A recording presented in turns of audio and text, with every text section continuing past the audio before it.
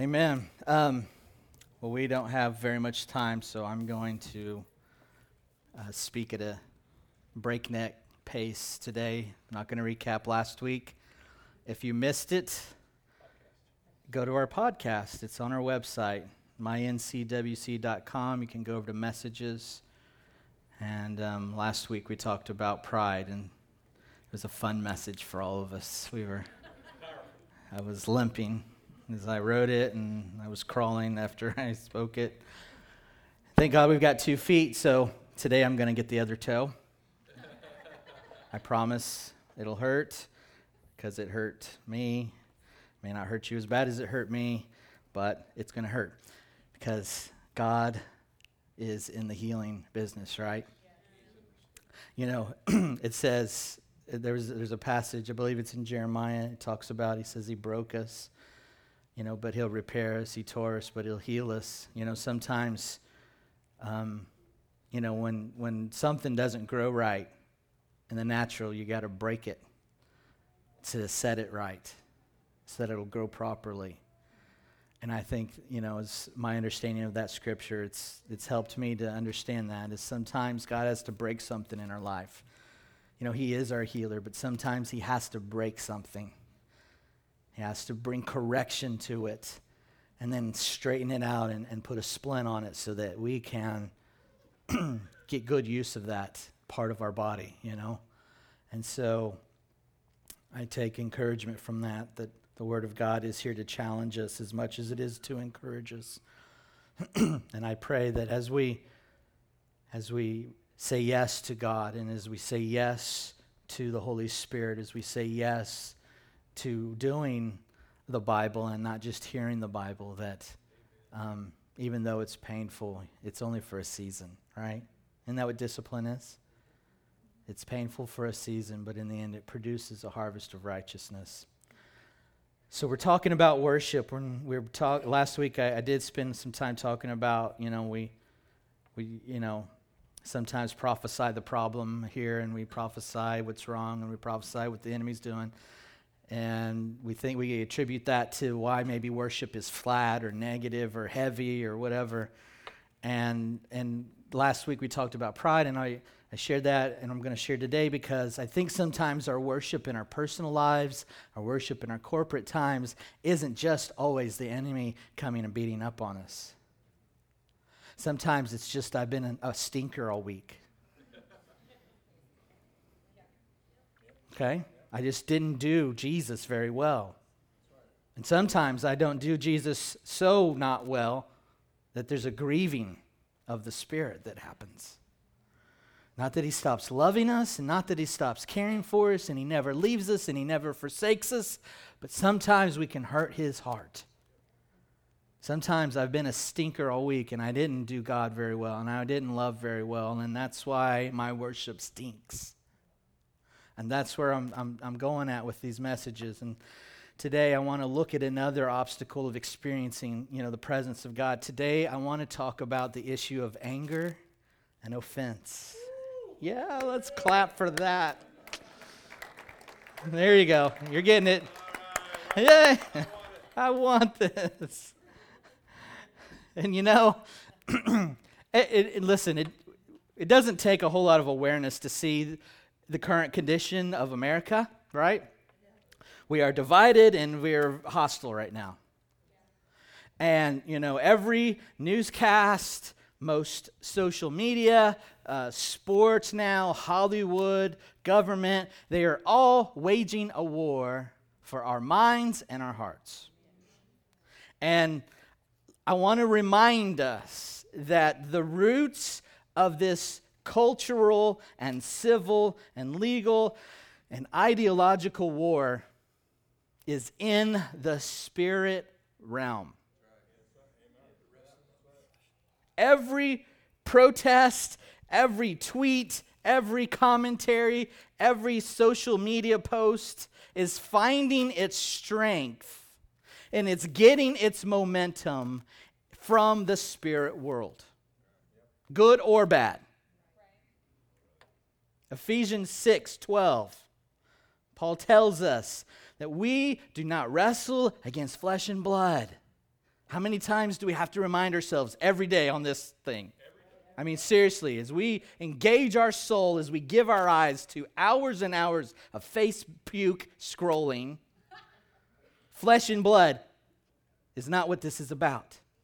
This is not about flesh and blood, but it's against the rulers, it's against the authorities, it's against the cosmic powers over this present darkness, against the spiritual forces of evil in the heavenly places. And if you want to hear more about that, come tonight. Mr. Hansen's going to talk about the armor of God and what you need to do. We have to be equipped. But the battle that is before us in culture right now, it is a spiritual battle that is raging for our hearts. Because here's why. Because if a belief system can find roots in our heart, it will produce fruit through our hands. If a belief system can find a root in our heart, it will produce fruit through our hands. Whatever you believe, you will do something about.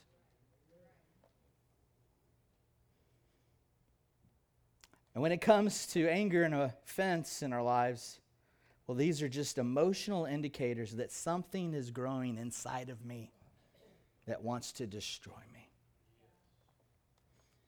You know, anger is not just an emotion. It can actually be turned into a weapon. And in today's cultural climate, anger has been weaponized to a nuclear level. Anger is fueling, rage is fueling physical violence. It's destroying people's lives, whether it's through the loss of employment or the loss of literal life. Now, on the non-nuclear level, which is where most of us live, we can observe anger as a weapon when parents are trying to control their children. You know, children using anger to control their parents.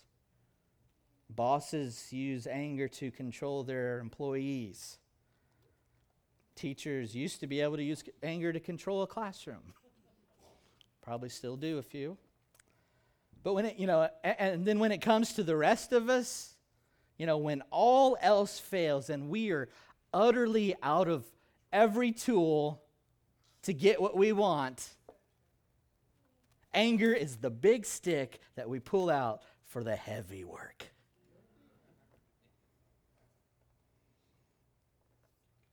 Some words that even describe anger in case you feel like, oh, I'm not an angry person. Well, let me help you with that. Because there are degrees and shades of this ugly monster. Some words like irritability, feuding, frustration, hostility, punishment, rage, resentment, retaliation, revenge. Do you like to hold grudges? Hatred, spite, and even violence. Some of the causes of anger a lot of times can be, drawn to or connected to issues of abandonment, disappointment in life. It's where it hits me the most. I get disappointed and then I get mad.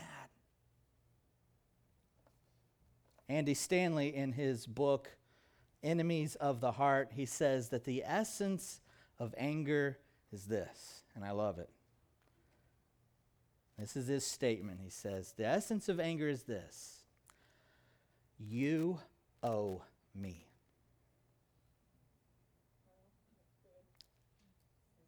The essence of anger is you owe me. You owe me love. You owe me honor. You owe me respect. You owe me hard work.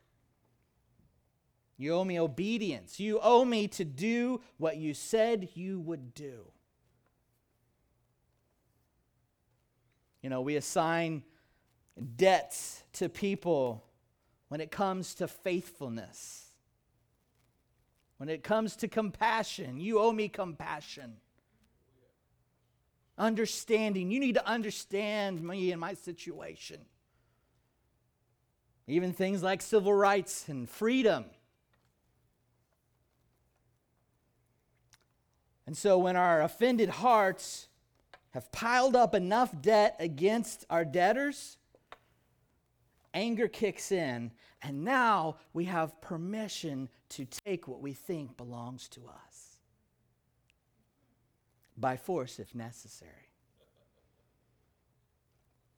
And, similar to the effect of pride that we talked about last week, similar to that, to pride in our hearts, we have anger and offense. Anger and offense also give us permission to dispense condemnation and cruelty against anyone who's wronged me. In the church, it's not necessarily physical violence that we experience, but we certainly do commit character assassinations. We gossip, we slander, we remind people of the sins of others, past or present. Did you know she used to struggle with that? Yeah, look at her up there now. All acting like she got stuff together.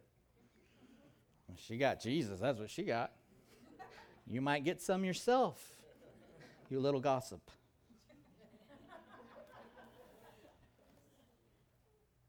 See, in the church, we love to use, and not just the church, but, since violence is frowned upon, we love to use passive aggressive behavior. We love to resist those who we are in discord with. Things like giving the least amount of work and effort at your job. Giving the least amount of effort at school. Giving the least amount of effort when it comes to serving in ministry. Just going to do the bare minimum. We get passive aggressive when we just avoid those that we don't get along with. In my own life, this is my favorite path. I can shut down. I can withdraw. I can build walls. I can discount and write people off. But all of the enemies of our soul, anger, if it's left unchecked in our lives, it can literally be the most devastating emotion that you allow into your heart. So, why does this relate to the experiencing the presence of God? Well, Jesus tells us it does. Let's look at Matthew chapter 5. Starting in verse 23, it says this, and this is Jesus speaking. He says, "If you are offering your gift at the altar and there remember that your brother has something against you, leave your gift there before the altar and go. First, be reconciled to your brother, then come and offer your gift."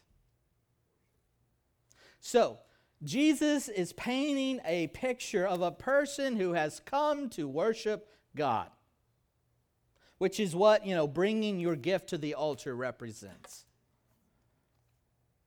And in the very nicest way possible, he tells his listeners, that God is not interested in your worship until you deal with this issue. In other words, this issue is so important to the heart of God that God will resist our worship until we clean up our mess with others.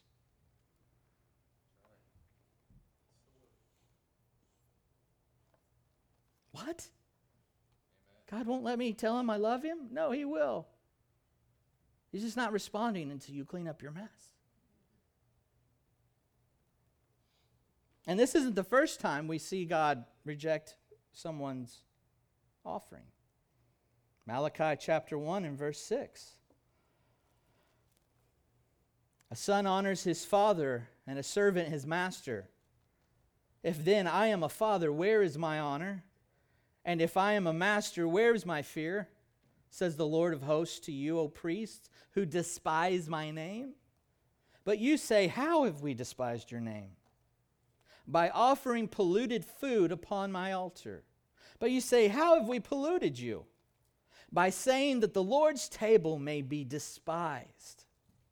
When you offer blind animals in sacrifice, is that not evil? When you offer those that are lame or sick, is that not evil? Present that to your governor. Will he accept you or show you favor, says the Lord of hosts? Now, entreat the favor of God, that he may be gracious to us. With such a gift from your hand, he will show favor. Will he show favor to any of you? Says the Lord of hosts. Oh, that there were one among you who would shut the doors, that you might not kindle fire on my altar in vain. I have no pleasure in you, says the Lord of hosts, and I will not accept an offering from your hand.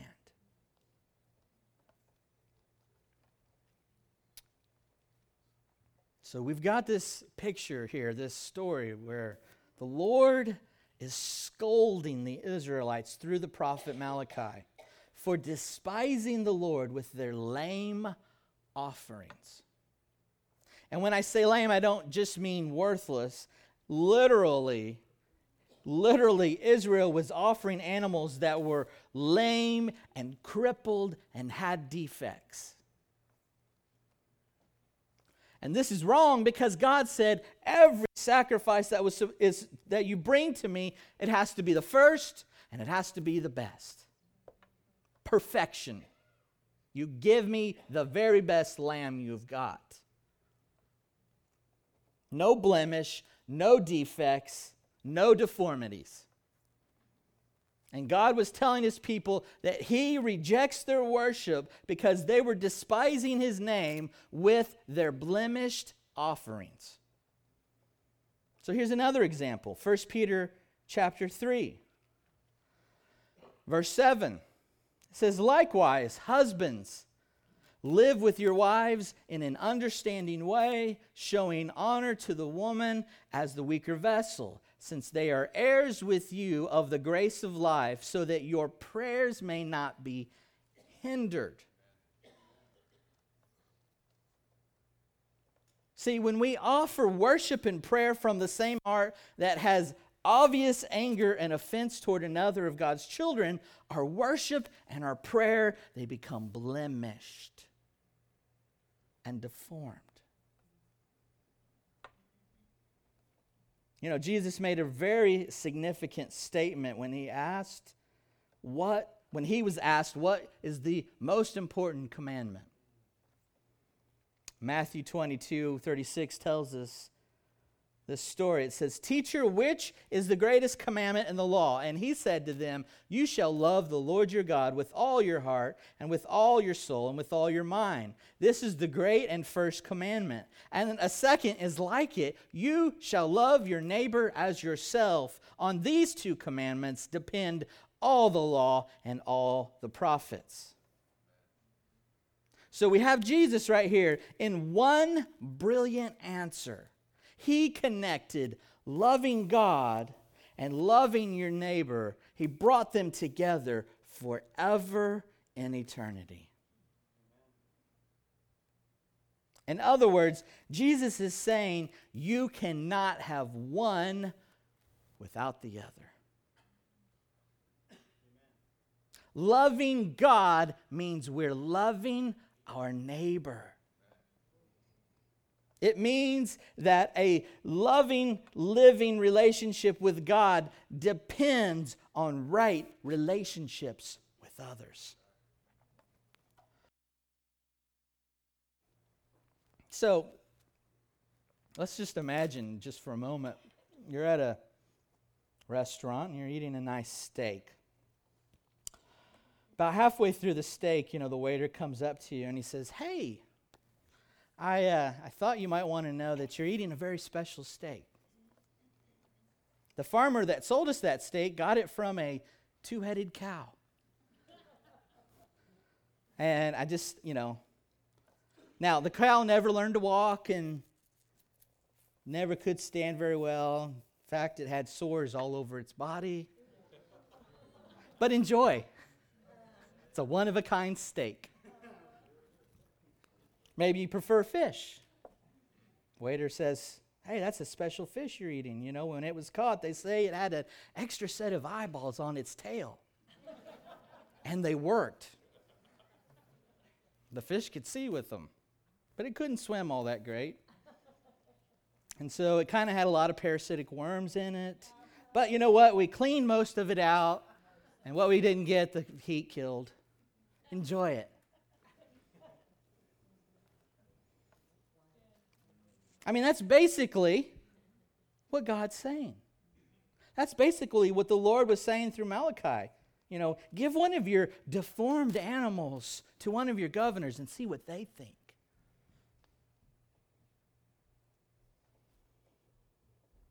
Worship offered to God from a heart that is got anger and offense at your brother is deformed worship. And God resists us when we resist each other. Have you ever overheard or watched one of your children talking badly to a sibling or to another child, and they didn't know you saw what they did or heard what they did? And then that child comes bouncing in to your presence and with a smile, and they want some affection, maybe a special treat. "Like something today, Dad?" Do we not say something like, "Excuse me,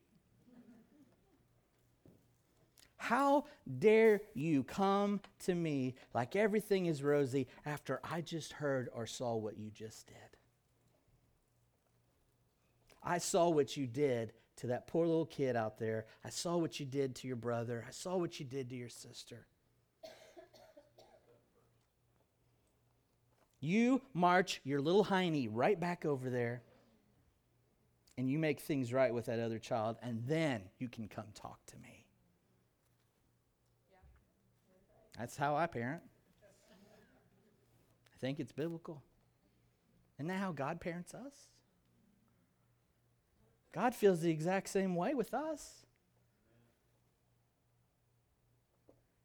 You just rip someone a new one on a text or a Facebook post or a whisper to your best friend at school. And we come bouncing in, "Oh God, here I am. Love me, help me, save me, fix me. I need stuff from you today."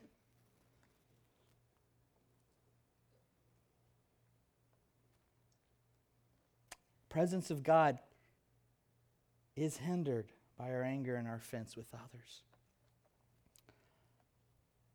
Paul talks about worthless offerings in 1 Corinthians chapter 13, verse 1. It says, "If I speak in the tongues of men and of angels, but have not love, I am a noisy gong or a clanging cymbal. And if I have prophetic powers and understand all mysteries and all knowledge, and if I have all faith so as to remove mountains, but have not love, I am nothing. And if I give away all I have, and if I deliver up my body to be burned, but have not love, I gain nothing."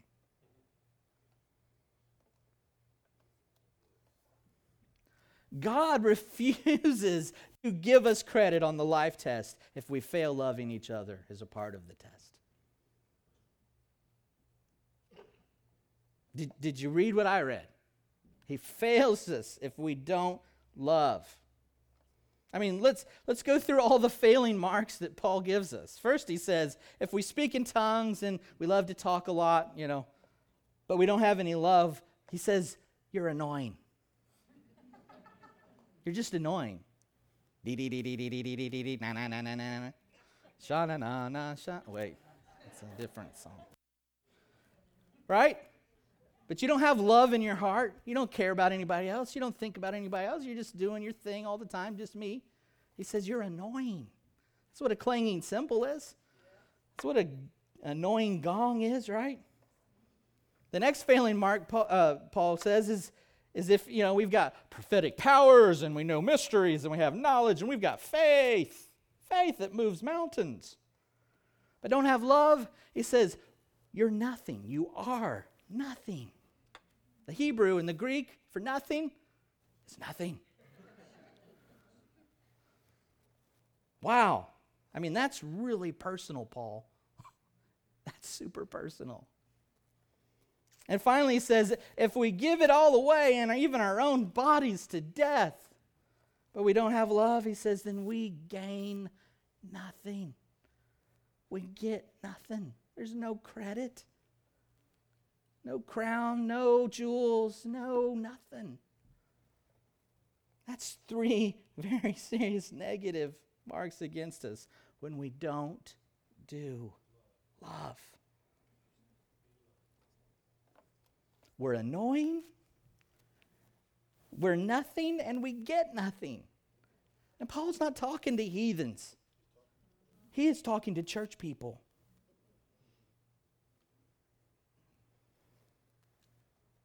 God is not interested in our worship if we have messes that we refuse to clean up.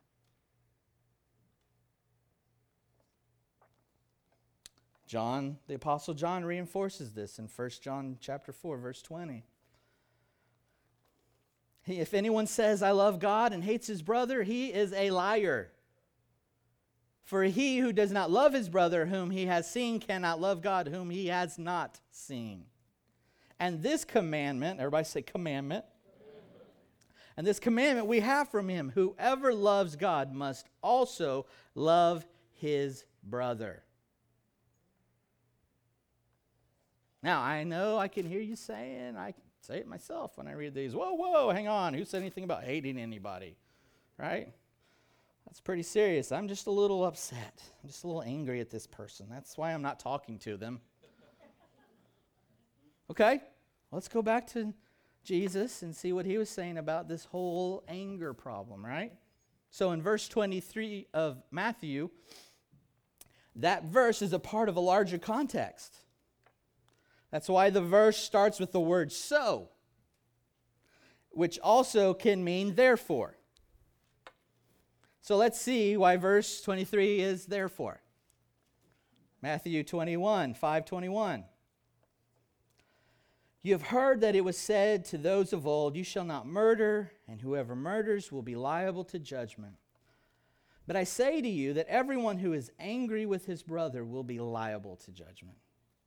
Whoever insults his brother will be liable to the council, and whoever says, you fool, will be liable to the hell of fire. So, or therefore, if you are offering your gift at the altar, and there remember that your brother has something against you, leave your gift there before the altar and go. First, be reconciled to your brother, and then come and offer your gift. Come to terms quickly with your accuser while you are going with him to court, lest your accuser hands you over to the judge, and the judge to the guard, and then you get put in prison. Truly, I say to you, you will never get out until you have paid the last penny. Now, in most Bibles, this section of Scripture, it has a heading over it. And some headings say anger, some headings say murder. According to Jesus, both are correct. When Jesus says, but I say to you, when he makes that statement, he wasn't doing away with the 6th commandment. He wasn't just adding his own beliefs. Actually, what he was doing was he was giving a fuller understanding of why God made that law in the first place. For example, Moses says in Exodus 20:13, we don't have to go there, it's a short one, it just says, you shall not murder.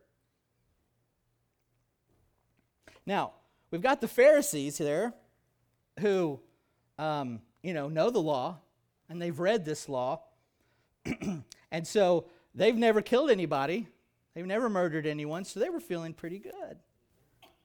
Yeah, I've done Moses. Thou shalt not murder. I shalt not did. I shall did not killed anyone. They felt pretty righteous. Here's the thing. They were angry enough, so angry with Jesus, that eventually, guess what they do to him? They plot his death. That's how angry they are. Now, they're not going to do the dirty work themselves, but guess what was in their heart? They were so angry at the Messiah. They're like, we have to kill him. He has to die.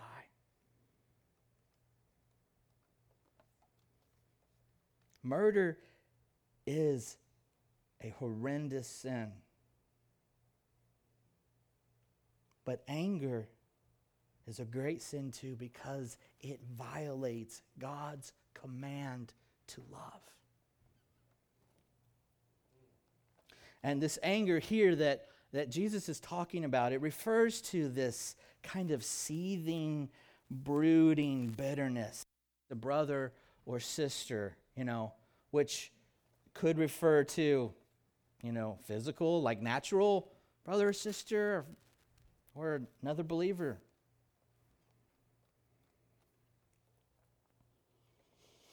Here's the thing, anger, it keeps us from developing a spirit that is pleasing to God. We may never ever get, summoned to court because of our anger, but it does make us liable to judgment. And, obviously in verse 21, when Jesus said, if you murder, you're liable to judgment, and it's a human court. But in this, where Jesus says you're liable, if you have anger, you're liable, he's talking about the divine court of heaven.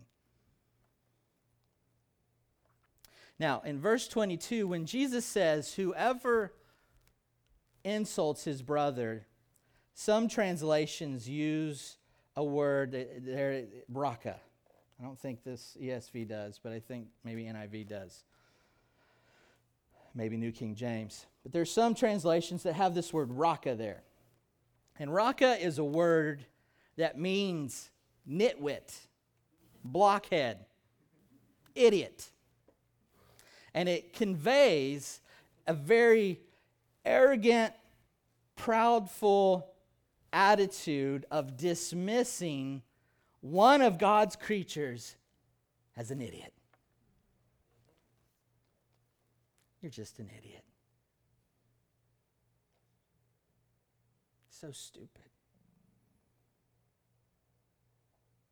Then we move on in verse 22, and Jesus calls attention to another insult. This insult, you fool. Now that word fool is the word moros, which is where we get our word moron. Now, this word goes beyond raka. This word goes beyond raka because this word actually attacks the dignity of the person, him or herself. This is where character assassination really starts running good. You see, raka expresses contempt for a person's mind. They're just stupid. They're just dumb. I can't believe they did that. Moros expresses contempt for the person's heart and character. It takes from you're an idiot to you are a worthless idiot. And Jesus is telling us that angry words and name-calling reveal a heart that is way far from God. 1 John chapter 3, verse 15, it says, everyone who hates his brother is a murderer. And you know that no murderer has eternal life abiding in him. So Jesus is making it known in Matthew 5 that when we stoop to insulting or calling a fellow believer a derogatory name, it makes one liable to judgment as possible the end being not what we want it to be. Because he says what? At the end, if you take this all the way, if you hold on to this anger and this hate in your heart, if you hold on to it, never let go, there's an end you're not looking forward to.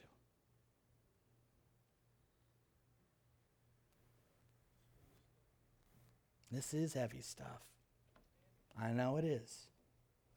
But God is serious about what's in our hearts when it comes to each other.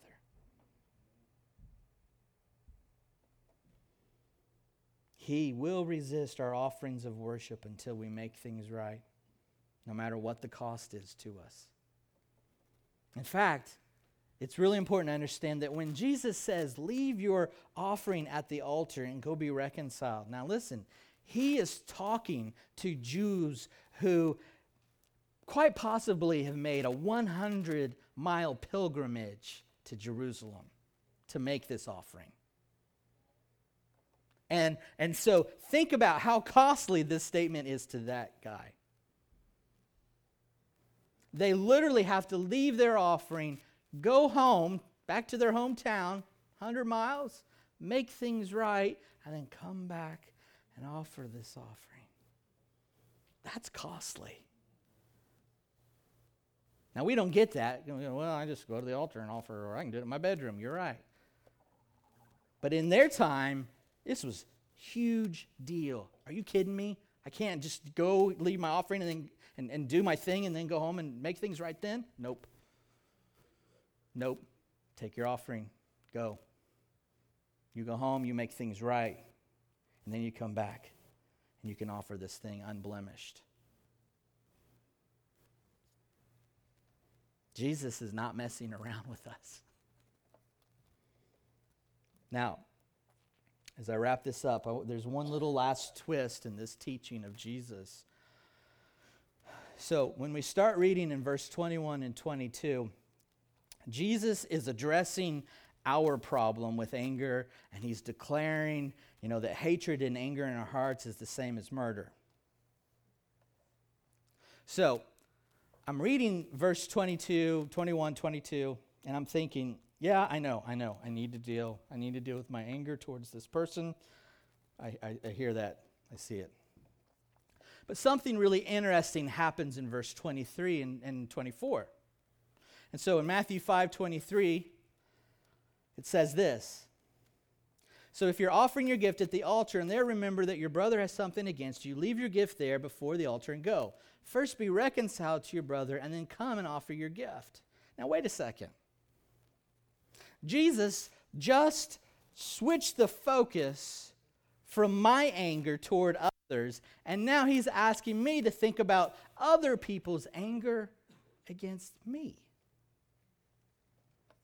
Now, this was really confusing to me for a while. First of all, if I'm angry or offended at someone, I know I'm supposed to go to them and reconcile. I get that. But here Jesus is telling me that if someone has something against me, then I have to go to them as well. And this really confused me, why Jesus would switch the focus in the middle of this passage. So I started hunting down an answer. Praying, asking, looking, reading, studying. And what I found was something really amazing. It was amazing for me. I hope it's amazing for you. And I wish this was my revelation. I wish I could say an angel came and handed me a scroll. Here's the meaning to the book, my son. No, he came through a guy by the name of Dr. Mark Ward. And so I'm just going to read what he said about this.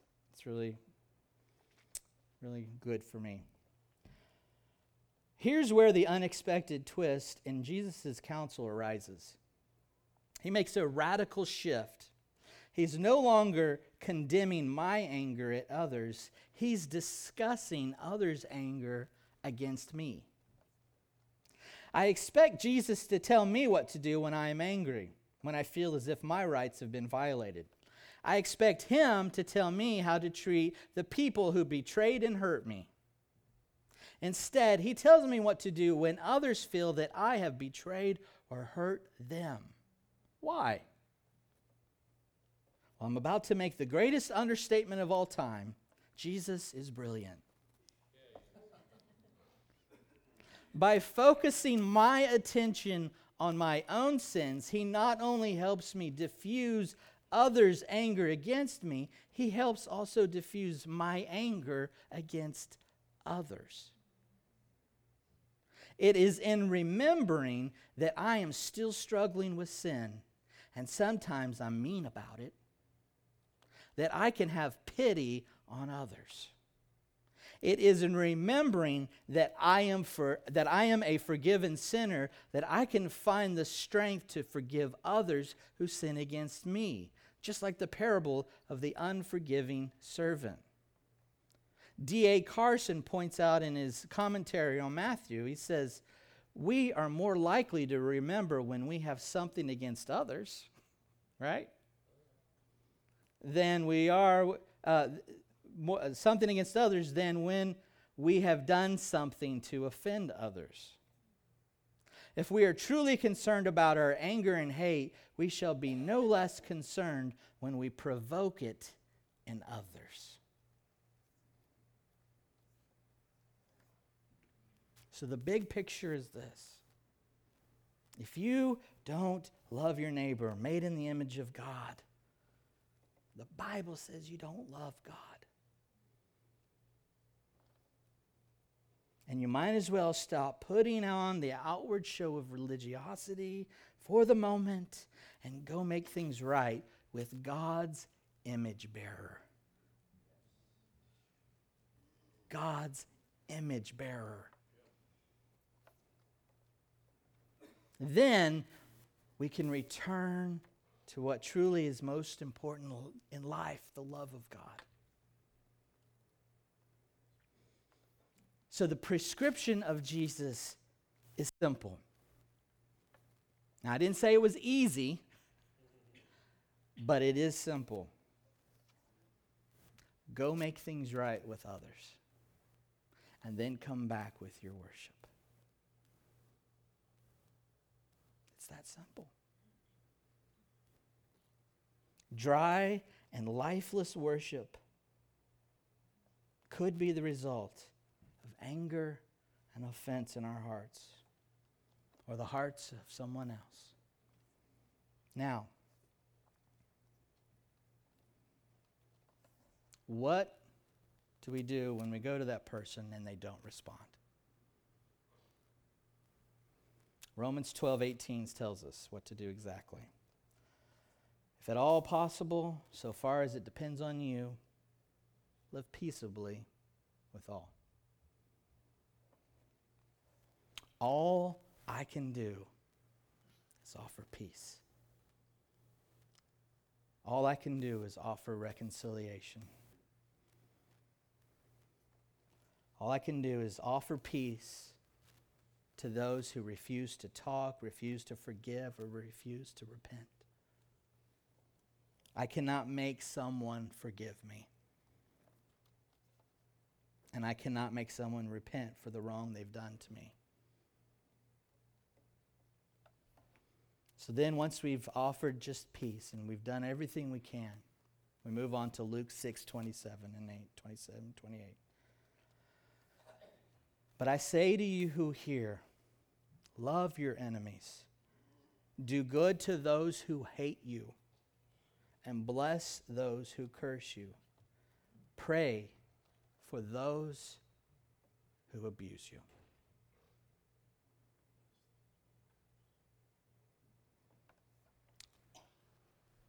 So let's just connect with the Holy Spirit for just a moment.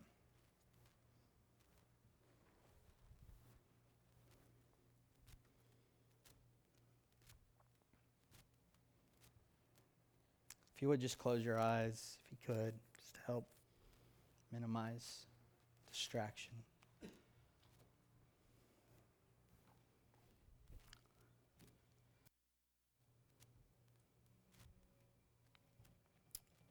I'm positive that, like me, people were popping up in your heart and mind this morning as I was talking about this issue.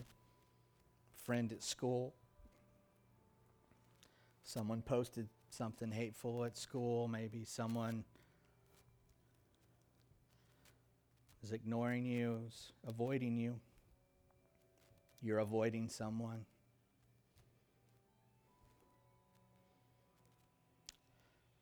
We have to repent for giving ourselves permission to not love. We have to repent for turning our love off.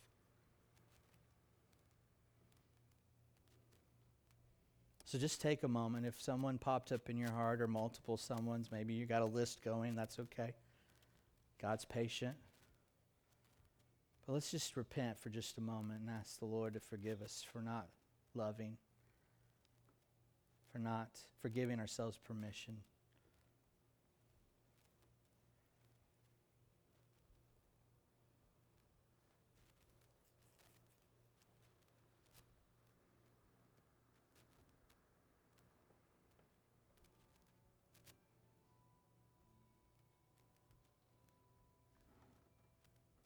Father, I repent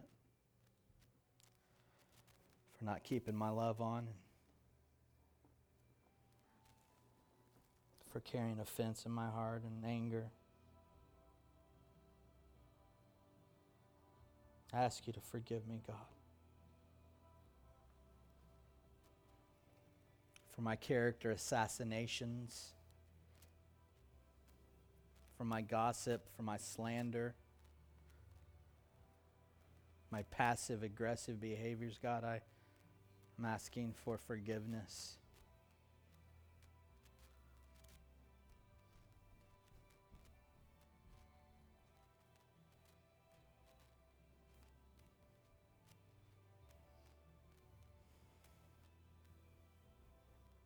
Now, Father, I'm asking that you would restore to me a love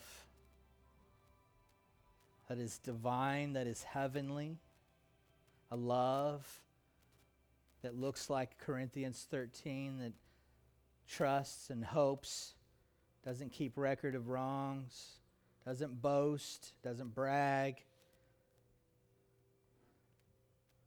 I'm asking for that kind of love in my heart, God. I'm asking for the Holy Spirit of love to fill me with that revelation today, God.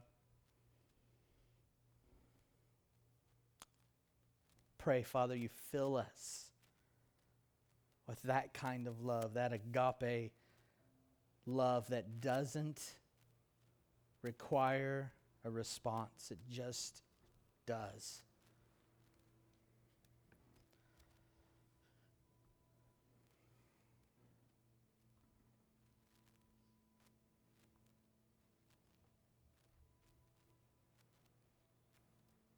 And finally, Lord, I pray that you would give me courage to go, that I would obey Jesus, that I would make things right with those people in my life who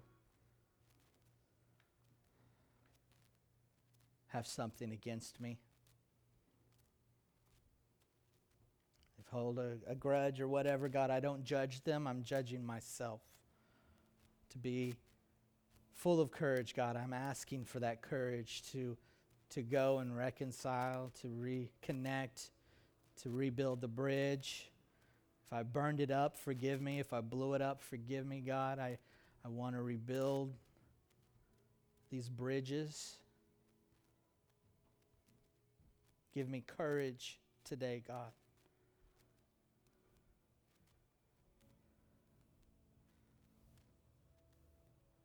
God, I thank you for the deep work you're doing in this church. I thank you, Father, for the change that's coming. I thank you for the maturity that's upon us.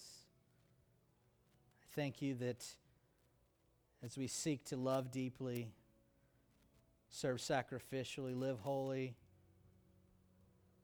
speak truthfully, and go globally, God, that Lord, you're equipping us with love as the fuel. That you're maturing us and you're growing us up today. I'm asking, God, for more. I'm asking for more love, more power, more faith, more hope, God.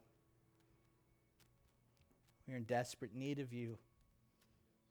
And we want to be a people who do the Bible. Not just hear it. Not just read it. We want to do the Bible, God. So give us strength and courage to do your word today and the next day and the day after that. We thank you for your presence here today. We thank you for the lives that have been changed, the miracles that have happened, the hearts that have been softened. God, we thank you for that today. Thank you for all your goodness and kindness that's been shown to us. And we just say, God, we love you. We love you. We love you.